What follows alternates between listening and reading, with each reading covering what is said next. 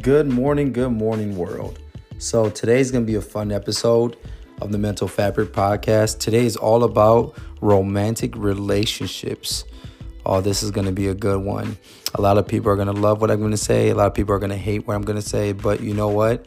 The information that I'm giving out is not just my personal opinion, but these are the opinions of other people. These are stuff that I research. So you get a combination of research, opinion, and just make it fun, right, for everyone. So relationships. Right now, relationships seems like it's a very big problem. If you look around the world, let's just say your social media. How many people on your social media do you see are single or have been single for more than 2 years? More than 5 years? I mean, in some cases, more than 10 years. And during that time, you know, when you talk to these people, they say, well, I'm working on myself. Or these guys are not good enough. Or these women are not good enough. And the reality is this. We as humans are a relationship type of being. Meaning we're not lone survivors. We are meant to meet and socialize with other people. That's our biology, right? Those are the facts. We're not a type of creature that just sits alone in a cave and doesn't need anyone to interact with, right? That's not us. So one of the reasons why I find that people are not in relationships is because of outside validation. Now, this is for men and women. How many times do you see a guy post a gym, photo with no shirt on, right? And he gets 100 likes. And again, let's say it's a female. She posts a gym photo, she gets 100 likes. Both of these people feel good because they get dopamine from the likes. But they also has the dark side to it. Because a lot of times people believe that those people that like your photo are actually people that like you. And in most cases, those people are liking your photo. They don't really like who you are. They just lust over your body. And a study has shown those people that need outside validation never, ever are satisfied with one person. For two reasons. Number one, they need something more than just one person's love. Like they crave for it. And so when that person that they're seeing, male or female, or however you identify, when those people start dating someone, they tend to get bored quick. The relationship never lasts longer than 2 years. And why is that, right? Like, why would you give up a good, partner for the idea that you could do better because you have more likes? And that is a big growing problem in our society today. Is social media, I believe, has been the worst thing for humankind. It gives false narratives. 90% of people that you see on Facebook or Instagram don't live the lifestyle that they're portraying. 90%. That's not my opinion. Those are facts. How many times do you see someone sitting next to a Lamborghini? Right? You see it all the time. Oh, that person's cool. I want that lifestyle. You don't know that if that's that person's real Lamborghini, number one, they might just take a picture by a Lamborghini. Or number two, they just rented a Lamborghini for $100 for the day. It's literally that simple. Another thing that ties into the outside validation is my favorite thing called red flags. Everyone loves to use red flags. Oh, this person is a red flag. This person's a red flag. This is a red flag, right? And when I look at quote unquote red flags, I don't see them as alarming things anymore. My viewpoint on quote unquote red flag is just that's who the person is sometimes. If you don't like something about another person, you may say that's a red flag. This person is, let's just say controlling, right? This person is controlling. You may think that, but another partner may see that and say, you know what? I like that trait. I like my male. Let's just, let's keep it simple. I like my man to be more dominant, more alpha. Some women love men like that. But if you're a lady that doesn't like men with that alpha dominant trait, then that's going to be seen as intimidating. That's going to be seen as a threat. Like, oh, this person's controlling. This person wants me to be this, that. Quote unquote, I think that's a red flag. I think that we need to stop with the quote unquote red flags. I think that what we need to do is start off with the number one thing I tell about everybody. Male, female, whatever, however you identify yourself as. The biggest problem I find in relationships, and this is a secret pill, is accountability. No one looks in the mirror anymore and say, you know what? I may be the problem. You see guys, females, you see, these people out here that are always bouncing from relationship to relationship, and they date the same type of people. And they date the same type of people because they're comfortable in that space. They say they hate people that act like this, but they always date the same type of person. Well, is it these people's fault that the relationship is not working, or is it your fault? Why are you attracting the same type of person? Why are you not looking yourself in the mirror and say, you know what? I may be the problem. If 5 of your ex-partners say you have these traits and you just ignore them and you just say, nope, all my ex-boyfriends were narcissists. I literally went on a date with someone and she said every person she ever dated was a narcissist. And immediately I took a step back. I'm like, this ain't going to work out.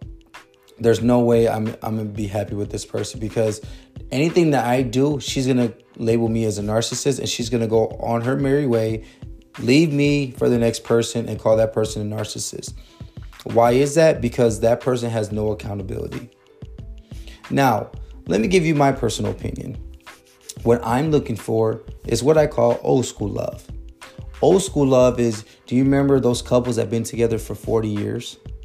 That they got through everything together, financial crisis, health crisis, family crisis, whatever the crisis is, the husband and wife, just speaking in general, the husband and wife in old school love, they say no matter what happens, I always got your back.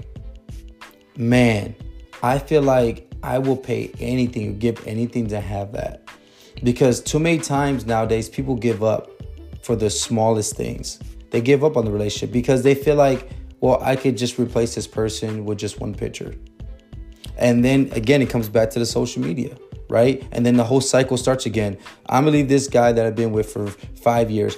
Why are you leaving him? Well, he's amazing. He's financially stable. Girl, he could cook. He's a great dad, et cetera, et cetera, et cetera. But you know what? Sometimes I just don't like the way he dressed. Like, I don't know what it is, but the way he dressed, sometimes I just don't like that, right? They leave that person who's for someone who's dressed better. What she failed to realize is the next guy that dressed better may work at a 7-Eleven. And every time he gets a full paycheck, he spends his whole paycheck on his outfit.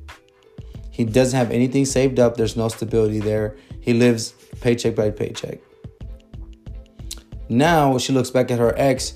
He's found a different partner and he's happy. And she's looking now like, damn, I messed that up. But she messed that up because there was one bad thing about her great spouse that she decided to leave because this person probably looked better on social media or whatever the case is. Now, I'm not saying this is for everybody, right? Sometimes toxic relationships, you got to get out of a toxic relationship, right? But a toxic relationship, in those situations, you still have to have some type of accountability, right? If your spouse cheats, right, they're a cheater, that's automatic. That's the biggest thing you could do to hurt somebody, right? Is to cheat on them, right? But you could also think like, okay, this person cheated. Why did this person cheat? Okay, maybe I act this way in my next relationship. Even though you didn't force that person to cheat, right? That person just is a terrible person in most cases, right? You can still learn from that experience and become a better person for yourself and for your next potential partner. One of my biggest pet peeves is when I hear, from my personal perspective, I can't stand when women say they have such high standards and then act in a way that's not the case. Like, that just grinds my gears. Like, you want a high value man. Great. What do you bring to the table? And are you acting the way that you want your high value man to act in a way? Right? So a lot of people say, I want a high value man who's tall, who's this, right? This is so funny on social media, right? And then they talk about the last, 20 places I would never go on the first date, right? Immediately, anyone that has that type of mind frame or mindset, I will immediately not even think about considering them as a partner. Because you're already telling me that you're already telling me enough about you from that one statement that I don't want to entertain that. Because you're basically saying, if I don't give you this, then we're done. I don't even want to look at you. Cool, right? I'll take someone else to McDonald's, but then after that, we'll get on a plane and we'll go to Miami and have the best time of our life. While you go and go get your steak and then go back home and then sit in your room and complain. So relationships, I don't know. You guys tell me this.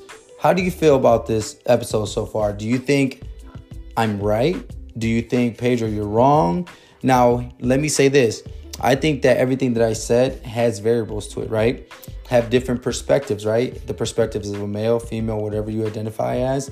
But as far as the partnership, right? The more feminine and dominant role, relationships that have a feminine and dominant person, a more feminine and more masculine, I'm sorry, not dominant, more feminine and more masculine traits typically last longer than those that have two people that are more masculine or two people that are more feminine, right? So I just think that when they say opposites attract, I really believe in that, because from my perspective, from seeing around my family and friends, those relationships that have the opposite, the opposite sphere, like, okay, this person's more quiet, this person's more outgoing, they seem so happy because they bring out the best of each other.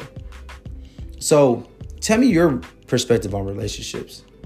What do you think? Why do you think right now we have the highest, basically, I don't even know how to call it or label it, but this is the most in the United States, or probably even across the world, where this has been the most time there's the most single people, right? If you look around the world, even 20 years ago, people were in relationships, and every time you open your phone or hear about something in the news, it's about relationships. And now it's all about self-care, aka a lot of people use that to, just basically have sex wherever they want. But now it's all about self-care, all is about, being single. And we're glorifying being single, glorifying we don't need a partner. I don't know. I don't think that's the right path for anyone to be happy. I feel like you're at your happiest when you have someone that you really care about cheer you on and make you better as a person. And then when you can help them be better as a person, I feel like that's the best feeling, and there's nothing that compares to that. So thank you for listening to this episode. I can't wait to hear you guys' opinion. Let me know. This is Pedro from the Mental Fabric Podcast. Let's get it.